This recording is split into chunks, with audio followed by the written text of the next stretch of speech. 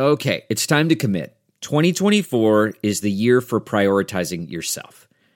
Begin your new smile journey with Byte, and you could start seeing results in just 2 to 3 weeks. Just order your at-home impression kit today for only $14.95 at Byte.com. Byte clear liners are doctor-directed and delivered to your door. Treatment costs thousands less than braces, plus they offer financing options, accept eligible insurance, and you could pay with your HSA, FSA. Get 80% off your impression kit when you use code WONDERY at Byte.com. That's BYTE.com. Start your confidence journey today with Byte. Blog Talk Radio. Good afternoon and welcome to the Hoosier Huddle podcast. I'm your host, Sammy Jacobs, co-host TJ Inman. We'll be in shortly. We're talking IU Northwestern today. What going into this game does IU need to do to win? What do they, how big is this game in the grand scheme of things? Can they still go bowling even if they lose this week? Now we welcome in TJ Inman. TJ, how are you? I'm doing well, Sammy. Yeah, like you said, it's very interesting game this week. I mean, we're diehards, and a lot of people listening to this show are diehards, so every week is very interesting. But this one in particular just has a lot of things that I think there's a lot of intrigue surrounding it because of kind of where IU is and what they're about to enter into. You had games against Ohio State and Nebraska, top 10 teams that you felt like Indiana could compete with, but you weren't. I know that we all really thought, and I know that we think Nebraska was a very winnable game, and it was. It was a game Indiana should have won, really. After it was, you have to think that way. But Northwestern's a team that, they're 3-3, just like Indiana is, but they're as confident as a 3-3 team can possibly be heading into this, and then, but they're really in the same place Indiana is, where a win gets you to 4-3, to where you're feeling incredibly confident about your chances to make a bowl game. With the games remaining on your schedule, a loss means, we can still go bowling if we win the games that we're going to be favored in, but we now have basically no margin for error. So it's a really interesting game because both teams are in such similar places. Yeah, I agree with that, both teams being at 500, but, they got their different ways. Northwestern is coming off of impressive victories on the road against Iowa, where they won 38-31, and at Michigan State, who's in a death spiral right now. They beat the Spartans 54-40, which I haven't gone back to look at that game yet. But after seeing the first 2.5 Northwestern games, I'm in the middle of the Duke game right now.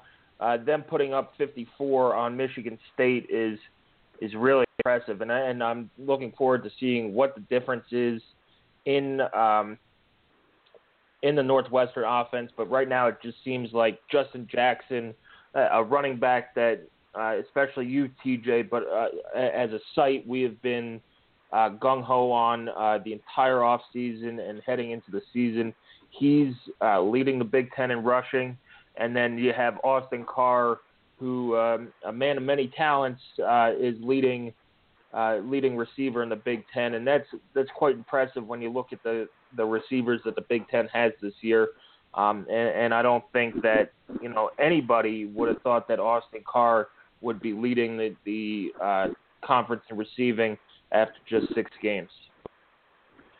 No, that's been as big of a surprise as I think you'll find. Like you said, Justin Jackson is not a surprise. He's a guy that, we projected on our first team, all Big Ten team. I know that, I don't know who else picked it, but I picked him as the Offensive Player of the Year in the Big Ten. What he's doing is not a surprise to me. The surprise was that he started out the season kind of slow, and I watched each of Northwestern's games this year, he did not look 100% healthy to me at the start of the season. Lacked some explosiveness, lacked some shiftiness that we typically see in him. These last 2 weeks, they've kind of, I don't think that anything has necessarily changed scheme-wise. I'm sure there have been some tweaks, but they've executed better, obviously, and I think that Justin Jackson has been a big difference because he looks a lot more explosive. He looks like the Justin Jackson we thought we'd see coming into the year. These past 2 games, he has been over 170 yards in both of them, and he's averaging more than 7 yards a carry. And what stands out with this offense is it really is a true feature back offense. There's not going to be a lot of rotation at that running back spot. It's going to be Justin Jackson getting the ball probably somewhere in the range of 30 carries, and he'll probably get a couple of receptions as well. They try to get him 30 to 35 touches, and it's understandable why. For me, that's kind of my first key is containing Northwestern's big two is Justin Jackson and Austin Carr. Carr is a guy that he doesn't look the part of the Big Ten's top wide receiver.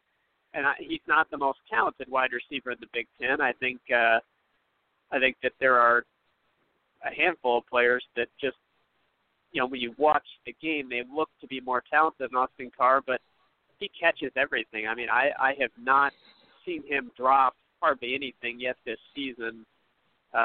If it's around him, he's making the catch. He's listed at 6'1". He looks a little bit bigger than that. But he's got he's strong. He's scored at least 1 touchdown in 5 straight games, and he's coming off of the 2 best games that he's played so far. He had 130 yards with 2 scores against Iowa, and 73 with 3 touchdowns against Iowa, and then 2 scores against Michigan State. He's leading the Big Ten in pretty much every statistical receiving category that's meaningful. So it's not a fluke at this point. I mean, he's not just a 1 or 2 game, one-hit wonder. He's really good, and it's going to be interesting to see how Indiana defends him. I would guess that Rashard Fant's going to be on him for most of the game. I think you'll see A'Shawn Riggins rotate in there some.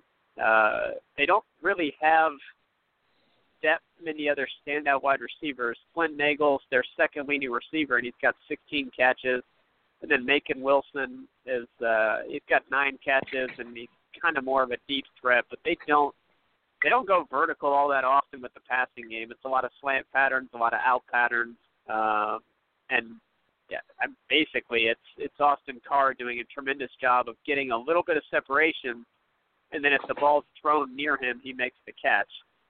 Clayton Thorson, I don't think he's anything better than – I think at his best, he's a pretty good quarterback. I think he is a lot more confident, and obviously you're going to gain confidence when you win at Iowa and win at Michigan State, putting up numbers the way that they did. But I still don't think he's really all that good of a quarterback. I do think that it's a little bit smoke and mirrors. The 54 points that they had, the 38 points against Iowa, was largely due to them being incredibly efficient with their scoring chances. Every time that they had a chance on 5 of those 6 scoring chances. So, which, that matters, and I'm not taking away from that victory, but the Michigan State game was the first one where yardage-wise they've really exploded. But the first key for me is going to be limiting Justin Jackson and Austin Carr. You're not going to stop them completely. Nobody's done that yet. And as improved as Indiana's defense is, I don't expect them to do that. But what you need to do is prevent Northwestern from, number one, being able, you want to get them behind the chains a little bit so that they can't just hand it to Justin Jackson 35 times on Saturday. If Indiana can limit those carries because they get them behind the chains with negative plays on first or second down, that'll be big. And if you can force Clayton Thorson to throw to someone other than Austin Carr consistently, then I like Indiana's chances to hold Northwestern's offense in check. Yeah, I agree with that. And going back to Clayton Thorson, looking at his splits, in wins he's throwing the ball 104 times and completing 63 passes, in losses 100 while completing 56. And, it's not much of a difference in his play there other than maybe they take a few more shots down the field. They average a full yard more per attempt in their wins. But to me, he's a guy who's going to manage the game. He might, take off with his feet a couple of times, but he's not a guy who they're going to throw the ball, 40 to 45 times with and just sling it downfield. They've only attempted he's only attempted 204 passes in 6 games, and that's 34 throws a game. That's about average, I believe, for college football. But yeah, you're right. It's going to be a heck of a matchup for the defense to stop Justin Jackson. You're going to have and IU did a good job of this last week, was limiting Nebraska's run game and forcing Tommy Armstrong to throw downfield. And, and we saw it was almost a wing and a prayer with Tommy Armstrong, and making Clayton Thorson throw downfield might be the best way to beat them as well. So, T-Gray Scales and Marcus Oliver are going to have their work cut out for them, running around, covering the running backs and the short receiving routes. And then, you hopefully Rashard Fant is 100% after tweaking his ankle on Saturday. He looked okay coming back, but who knows, that thing could swell up after the game. We haven't heard anything official, but you expect Fant, who's played outstanding football this year, to cover Carr and have Ashawn Riggins cover another receiver, and then flip if you're on different sides of the field or so. That's what they've been doing. They've been having Fant at one side and Riggins on the other, and not switching on receivers. So, we'll see if Fant's healthy. That'll be a heck of a matchup to watch. Probably one of the better matchups to see overall. TJ, my first key to the game is got to get the run game going for IU. We've still got no real update on Dan Feeney. Wilson, basically has said he's been doing more for 4 weeks. He's traveled with the team to Ohio State. He was with the team during the walk last week against Nebraska, which he wasn't when they were playing Michigan State and Wake Forest. So, how he's progressing is anybody's guess outside of the doctors and the team. They need this run game going. They need to get Divine Redding going. They finally scored a touchdown on the ground with a non-Wildcat look, although it's kind of a gadget play. But this is a different defensive line. It's not, one of your traditional big boy defensive lines like Nebraska, Ohio State, Wake Forest, or Michigan State. This you'd think that IU would have a little bit more success against Northwestern and really get it going and loosen up that defense and make it easier on the passing game as well. And maybe if you see more balance, you'll see a little bit better consistency out of Richard Lego. But, Northwestern's run defense is a really interesting case study in, which one is it? Kind of two-faced, if you will. They were pretty good against Iowa and Michigan State. Really good against Iowa. 1.9 yards per carry on 41 rushes. Michigan State was 2.2 yards per carry, but Michigan State's game plan in that game was really kind of bizarre. They barely gave any touches to their running backs and just kind of abandoned the running game altogether and decided to chuck it.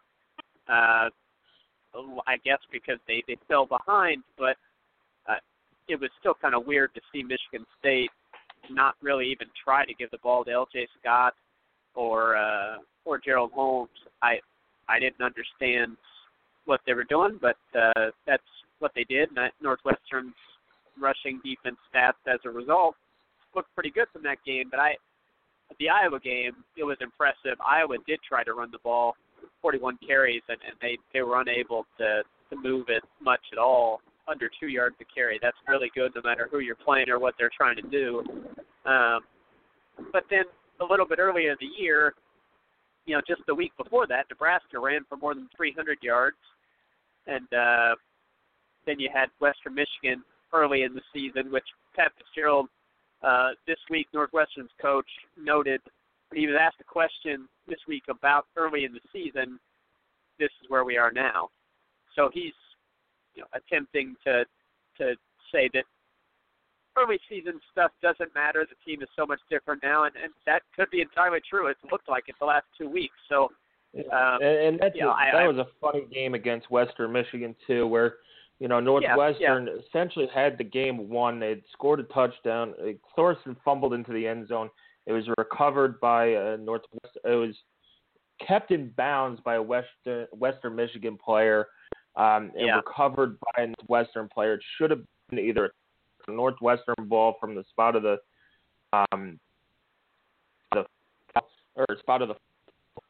but Western Michigan's player kept the ball in bounds for whatever reason, instead of letting it go out and getting a touchback. So, even though there was a holding penalty on the call, Northwestern, I believe, one at the time is like 22-21 or 23, something close to that. And then, you could almost put that game out the window in terms of it being their Illinois State. That you saw just game in terms of missed field, extra points.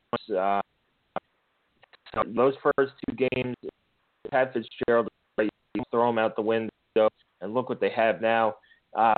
They're giving up 3.7 yards per carry. They've given up 840 yards and 9 touchdowns on the ground this year. I think, unless that's totally something else I'm looking at. But this is a defense that IU should be able to run on, even with a banged up offensive line. You still have a lot of veterans and a lot of talent on that offensive line. Although Northwestern's, this is what concerns me the most, TJ, is they have 16 sacks a team, totaling for 111 yards. It's led by Ifeadi, Odenijabo, that guy. Of course, he has to be leading the team in sacks. He's very good. And then, you still have Anthony Walker Jr., and some guys in the secondary, even though I think they're without Matthew Harris for the rest of the season. I think he hurt his knee or leg against Illinois State, so that's a huge loss for them. But that the defensive end and Anthony Walker Jr. are as good as they get in the Big Ten, and that concerns me. How are they going to stop this pass rush and stop Anthony Walker? Because those two could wreck the game. You've seen Lego have issues with the pass rush in the past a little bit, in terms of he spins out and instead of throwing the ball away out of bounds, he'll take a sack or try and force a throw that turns into an interception. So to me, handling that rushing defensive line and Anthony Walker Jr. is going to be huge. Their safety, Godwin, is good as well. He has 4 tackles for a loss. So this defense is an attacking defense, and it's going to be tough. So have a run game, a traditional run game. Now, we'll probably see Xander Diamont get some carries in there as well to try and offset this rush. But having a balanced attack is going to be absolutely key for IU to come out of this with a win. Primer that'll be out later this week, finding the IU offense we know and love, which is a balanced attack. I know that a lot of people outside of Bloomington or outside of the Big Ten, think of Indiana as a Kevin Wilson pass-happy offense. We know better. We know that it, really relies on that running game and what has been a really good running game for pretty much as long as Dan Feeney has been on that IU offensive line. And he's a big miss. We're definitely hoping they get him back, and if they do this week, you feel good about the Indiana running game being able to rebound and do a little bit better. So far these past 2 weeks, it was 2.5 yards against Ohio State, 2.9 yards against Nebraska. That's just not good enough. Northwestern could be vulnerable against the run. They've proven to be vulnerable against the pass. The secondary not near as good as it was last year. Michigan State threw for 424 yards, and then Tommy Armstrong and C.J. Beathard didn't have huge yardage days, although it looked like in that Nebraska game, Armstrong could have if Nebraska, didn't have such success running the ball. But they had efficient days, which, we've seen Tommy Armstrong in person, and efficiency is not something that he's going to do against a really strong secondary. So I think that there's going to be a big opportunity for Indiana to throw the ball. I hope that they challenge them vertically with Ricky Jones, with Nick Westbrook, maybe with Donovan Hale or Kamion Patrick. But I hope that they do test out that vertical passing game, which maybe what you have to do is hit some vertical passes to open up the defense and use your passing game to get the running game going, because right now the confidence in the running game is not there. I'd like to see the offense come out, be aggressive to start the game, and then after that, see if you can run the ball against a soft enough defense if you hit them for a couple of big plays through the passing game. I know that that's not what they've been doing so far. They've been starting the games with conservative play calling, but it hasn't worked recently. I think you can certainly understand it against Ohio State. It helped keep them in the game. And you might say that that conservative play calling shortened the game for you and helped you be in it in the fourth quarter and give you a shot. So that's defensible. I understand that. The same can be said for Michigan State, and it ended up working out there as the offense got going in the second half, and you were still in it because you'd shortened the game. So I understand it, but against Nebraska, it didn't work. Your offense was far too conservative for far too long in that game. So I'd like to see them come out, vertically test this Northwestern secondary, which has proven to be vulnerable. They do have some playmakers, as you mentioned, and the pass rush is a concern, but I think you need to try to trust that passing game, see if you can soften up the defense, and then hit them with the running game after that. So see if the passing game can open up the running game, which is not typically what you see happen, but I think it could be a philosophy that might pay dividends for Indiana against the Northwestern defense. Obviously, if Dan Feeney's back, maybe that changes things, and you say, all right, we got our offensive line leader back. The best player on our offense is back. Let's use him. Let's run to that right side, see if we can get that going. But if Feeney's not back, I'd like to see that strategy employed. Try out the vertical passing game and then go to the running game from there. Yeah, get your play calling against Ohio State and Nebraska and Michigan in the game, because it just whatever, the score looks a lot better as what they were than immediately being down 24-0 and going through and out and just trying to.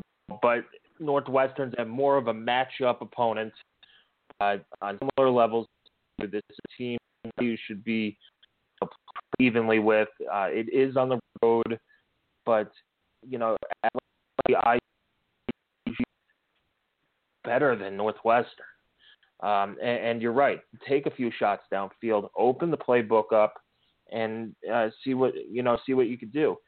If you come out and run the ball, settle for field goals, to be Northwestern. Especially when Kevin Wilson brought up that Griffin Oaks has issues kicking on grass. Great. Now you have a head case of a kicker who is playing on grass. Spent the last weeks trying to practice on grass in a stadium that's tricky to kick field goals, right off the lane, where winds could be going like any no place, and put the onus on him. You're right. I'd like to see some deep throws. Ricky Jones needs to continue doing what he's doing. I like the shot they took down against Nebraska on that drive when they got down again and then they got aggressive and it worked. Kind of like the Colts. Man, it is kind of like the Colts where you see the offense up pace, take shots down, and it works. So I think it was a 3 or 4 play drive and boom, in the end zone. Do more. It's easier to say do more of that and it'll work. They got to get Westbrook back involved. He's been kind of missing the last couple weeks in terms of getting the ball consistently in big plays. Put your trust in Lego to the ball downfield. If he throws an interception, okay, whatever. It's like a punt.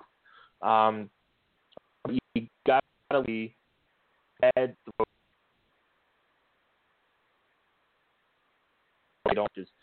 He misses a lot of wide open throws, and he tries to fit the ball into windows where maybe against teams like Ohio State and Michigan State, but without their top defensive back, Northwestern can get away with more of those. Get the ball to your playmakers, loosen up use your running backs, and I'd like to see more of Mike Jett and Devontae Williams in the back. Hopefully, Cole Guest is back this week.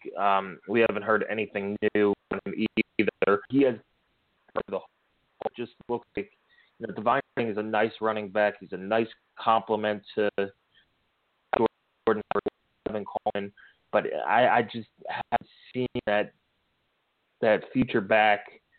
We were all worried about which Divine Redding we were going to get this year, and it looks like we're getting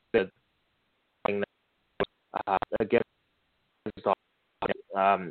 Penn State. He's not explosive enough to get to the holes, and especially with the holes being for a limited time without Dan Feeney and without Dimitri Gill, you need that burst. So I'd like to see if you're going to try the same run plays on the outside, I'd like to see you do it with Devontae Williams, who has some explosiveness, and Mike Majette.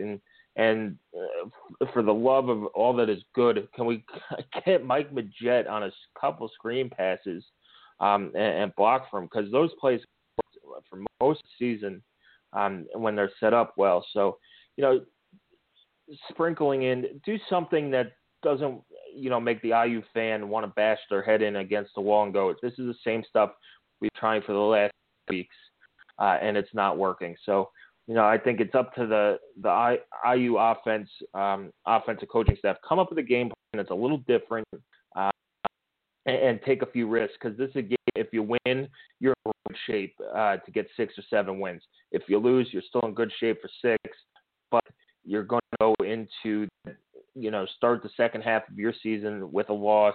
You fall below 500. You're 1-3, and you come home and play a Maryland team who's improved this year. The last time into Memorial Stadium, they handed Indiana their rear end. So, to me, play like there's no tomorrow. You're no longer playing. The only real big boy on the schedule left is Michigan. You have to show something on tape to win this game. You got to do it, and if that's using Xander or doing something funky with the running backs, I'm okay with it.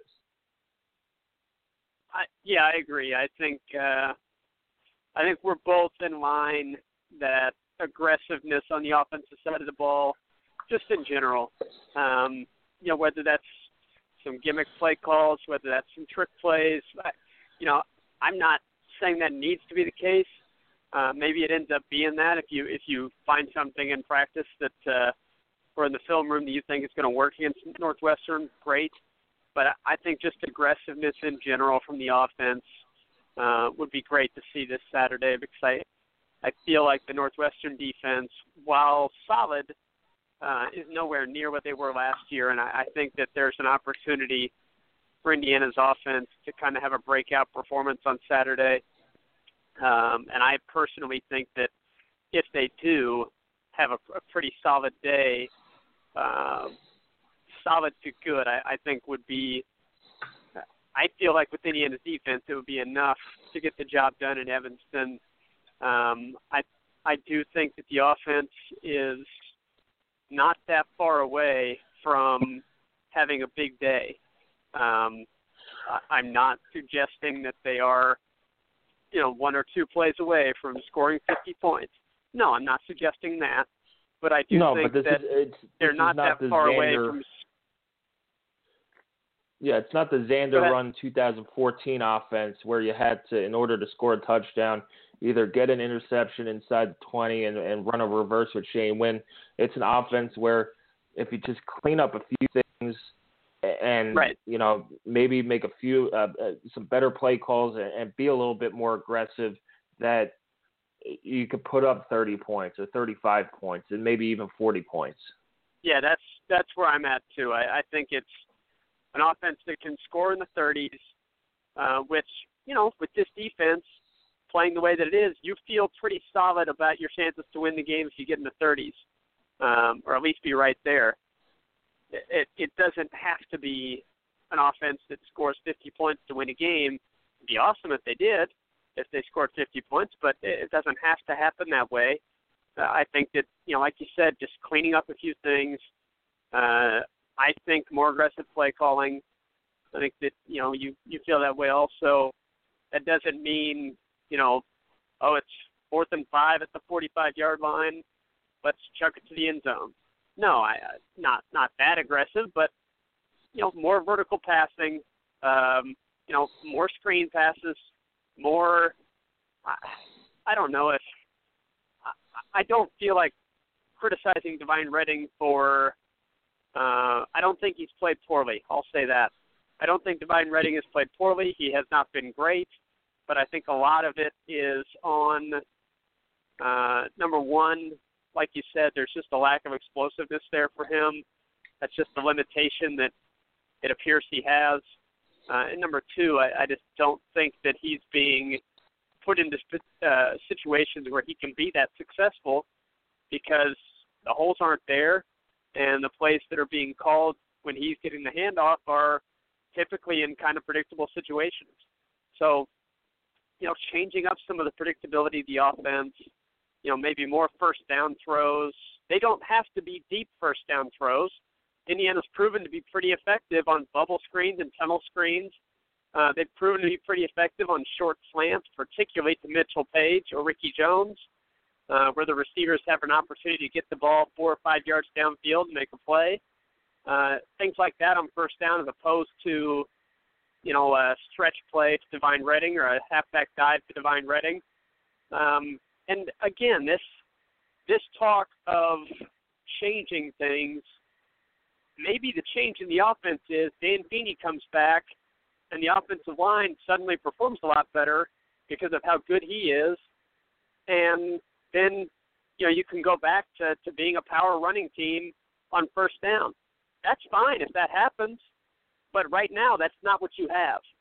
So for as long as Dan Feeney's not there, still not working, then you've got to change things up, because continuing to try to run the ball on first down with just plays up the middle has not worked for the offense, and it's put them into bad situations on third down, to where then you're forced into low percentage throws, and you're not converting on third down, you're not converting on fourth down when you go for it, and then you're not producing as an offense the way that we feel like they should be capable of. So we'll see what the offensive game plan is, and I think that's going to go a long way toward determining the outcome of the game.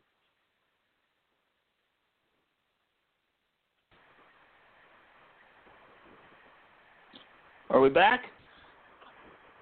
I hear you. Yeah. All right, we're back. We apologize, folks, for the delay. Hopefully we didn't lose all our listeners. We've had some internet issues over here at Hoosier Huddle. So anyway, we were talking about Divine Redding, how he's running hard, his effort is good, his attitude is good, but it's just not there. He's not getting the help that he needs. He's not getting the blocking he needs, and he's not getting the play calling he needs. TJ, you're 100% right in terms of, opening up this running game with the pass, not having people stack the box, and just softening it up so maybe he could turn these 1 and 2 yard runs into 3 or 4 yard runs and set himself up for success. Yeah.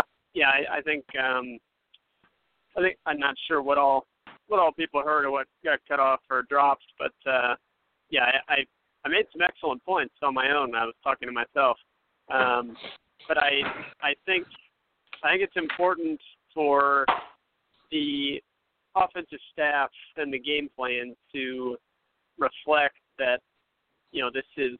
I know it's nice to say next man up and have that philosophy, but the play calling that you would have with Dan Feeney in your lineup cannot be the same that you have with we've seen. I think I'd love to see on first down, I'd love to see some different play calling as opposed to putting Divine Redding into halfback dives or halfback stretch plays that are not working the same as when you had Dan Feeney on that offensive line.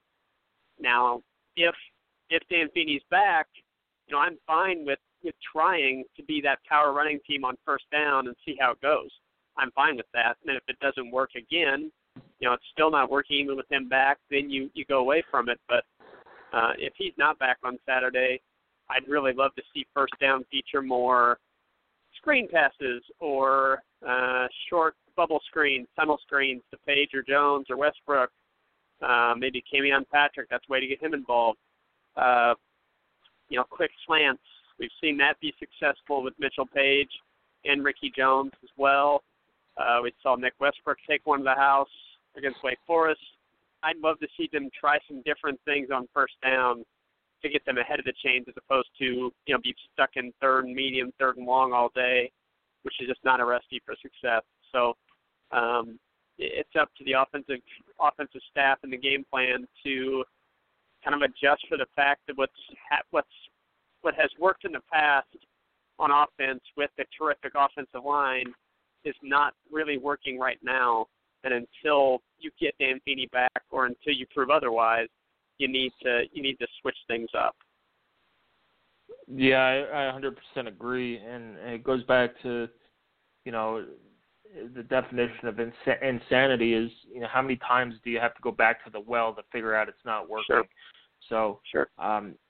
Taking deep shots is another key to this game.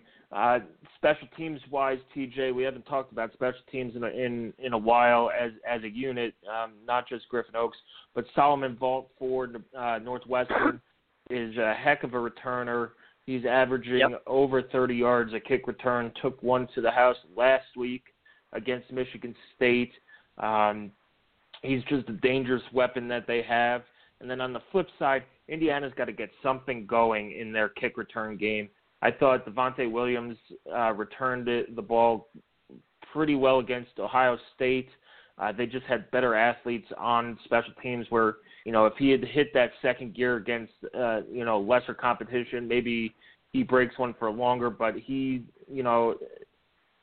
got the ball out past the 25 a lot of the times.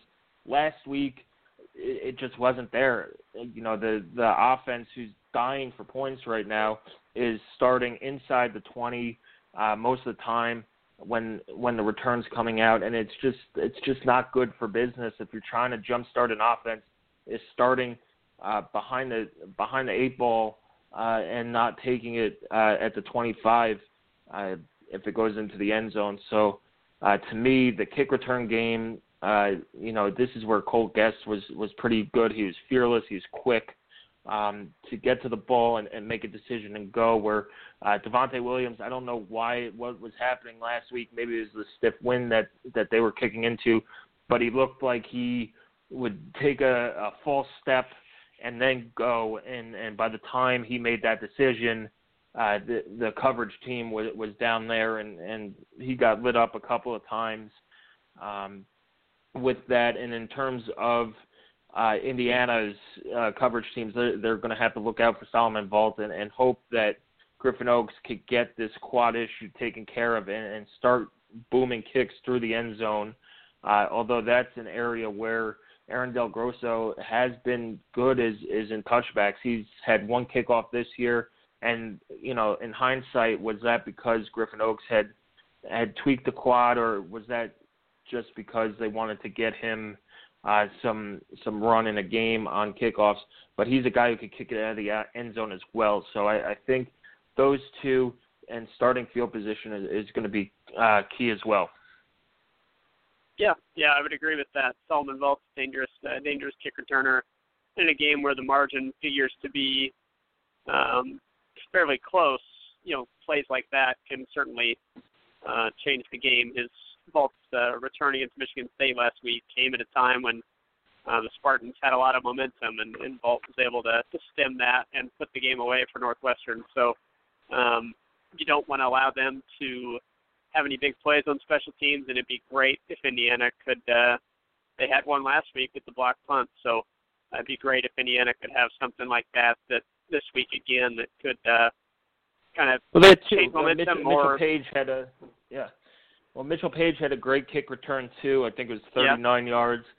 He's a guy who, if you have Simi Cobbs healthy and you have Jason Harris healthy, he's a guy maybe if you wanted to spark something up on kick returns, you put him back there. He was a terrific returner in high school. He's been a terrific punt returner for IU. A guy who can make people miss and go, but you can't risk losing a guy like Mitchell Page on offense after losing Simi Cobbs and Jason Harris.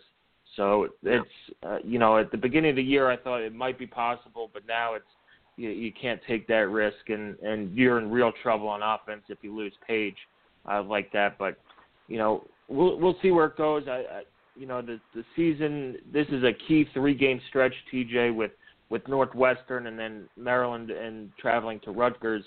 It's a stretch where if IU gets out 2 out of 3 with wins, you're in great shape heading into the final 3 games with Penn State, Michigan, and Purdue to end the season.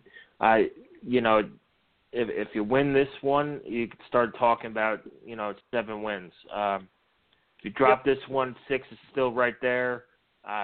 7 could still be there, but most likely, to me, next week's game against Maryland is the pivot point on the teeter-totter that is IU football. Sure.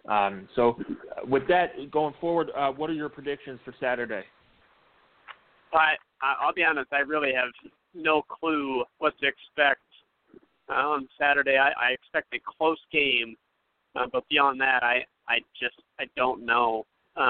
We are asked to pick predictions, and I would rather just go all in with being optimistic, and I'm not just pie in the sky. I do think this is a very realistic possibility.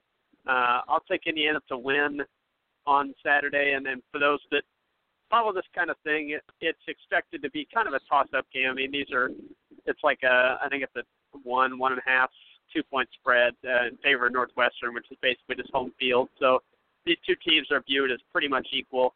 And I'll take Indiana to have a good day on offense, continue to play pretty well on defense, and then get a very back-and-forth tight victory, which should be big for morale and obviously big for the rest of the season. I'll go with Griffin Oaks actually hitting a couple of field goals, Indiana winning it 27-24. Ooh. That's a bold prediction, TJ. I'd like to think that IU wins this one, but there are a lot. I don't feel good about it, but why not? Yeah, there are a lot of factors that go into it. It's a noon game. It's an 11 a.m. game up in local time in Evanston. It's usually a sleepy start, and that's the issue that IU had last week was, you started in a 17-0 hole and just couldn't dig out of it. So if IU starts well, set the alarms a little bit earlier and avoid that. It's not jet lag because you're just going to Chicago, but avoid that 11 a.m. sloppiness. Yeah. I think they'll have a shot and open up the offense. But Northwestern is a good team. They're playing really good football right now. IU is there's a lot in question with them, with their offense. Can this defense, I'm sold that they're improved, but this defense is now overdue for one of those games where they have, more than one or two breakdowns or one or two bounces that go the other way. But I will be Johnny Optimism with you and say IU breaks out of their offensive slump and finally wins in Evanston for the first time since 1993 and wins the game. I'm going to go 31-24. Hopefully they throw the ball downfield, get off to a quick start. Usually they've started pretty well in Evanston. I know 2007 and 2009, I believe they got out to big leads and just couldn't hold on. So I'm going to take IU to win this one, 31-24, and roll into the next two games with Maryland and Rutgers. But I have been wrong before. I do not have a good feeling about it, but I think that this is, Indiana usually plays their best football after a bad loss, and Nebraska was a game that it wasn't a bad loss like Wake Forest, but it was a bad loss that they should have won and had a chance to make some history there. So they're resilient. I think they come in and open up the offense and put some points on the board. Yep. Yeah, I think that neither one of us are incredibly confident at all. I'm certainly trepidatious about this one, but it's a game that's going to be there for Indiana to have a chance in. There's no doubt there. I think it's a classic toss-up. So it's all about who shows up on that day and plays better, because I think both teams are very capable of winning this one if they put on an A game. So hopefully the Indiana team we know is capable of showing up does, and we are talking on Sunday or Monday with big positive feeling towards the rest of the season. We'll see. Yeah, we'll see, and I'll put this caveat in my prediction to cover both sides. If IU plays like they did against Nebraska in terms of play calling, they're not going to win this game. It's you cannot be conservative and get down 17-0 and hope Northwestern's going to make mistakes and not run the ball like Nebraska did to keep them in it. If they come out and throw the ball deep, and my prediction is based on that, they changed their offense a little bit in terms of taking shots. If they come out and run the ball, try to establish the run before throwing it, it's not going to be a good day for IU, and fans are going to be really frustrated and hitting Twitter pretty hard and making me laugh. But to me, my prediction is just based on that they have to change the offense. They got to take some shots downfield, and hopefully the coaching staff does that and makes those adjustments and really put some pressure on the Northwestern defense and not to get off to a slow start like 17-0. But if you do have a shot to take a lead and get a lead, because now 2 out of the last 3 games you've been behind at some point in the game by 2 scores, before IU's been on the board. Just get points early if you can, and if they gift you a good field position, you got to put it in for 7. And really, there should be a lot of IU fans up there proportionally to the Northwestern fans, and get those guys into the game and making some noise. Otherwise, you're going to have people jumping ship at the first sign of a wave.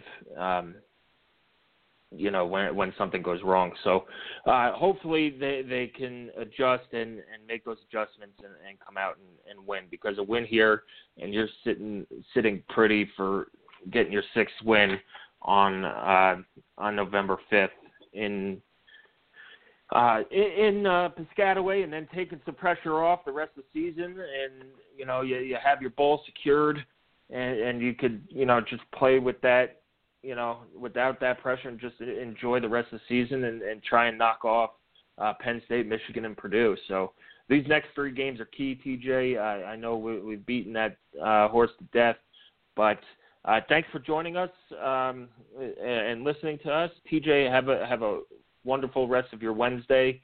We apologize for the technical difficulties. We'll find a better room closer to the Wi-Fi router. Yeah, no problem. And thanks, everybody. Have a good week. Yep, keep coming back to HoosierHuddle.com for all your IU football analysis and stories. We'll be in Evanston. It's a noon kick on BTN. So, set your alarms a little early. Nice lunch and a beverage at noon. If you're in the Chicago area, it's a 9 a or 11 a.m. local game. If you're going to the game, hit us up on Twitter. Let us know where you're tailgating, where you're sitting. We'd love to stop by and chat some IU football. And we'll see where it goes from here. Don't forget to follow us on Twitter at Hoosier_Huddle, and come back often. And once again, we apologize for the technical difficulties today.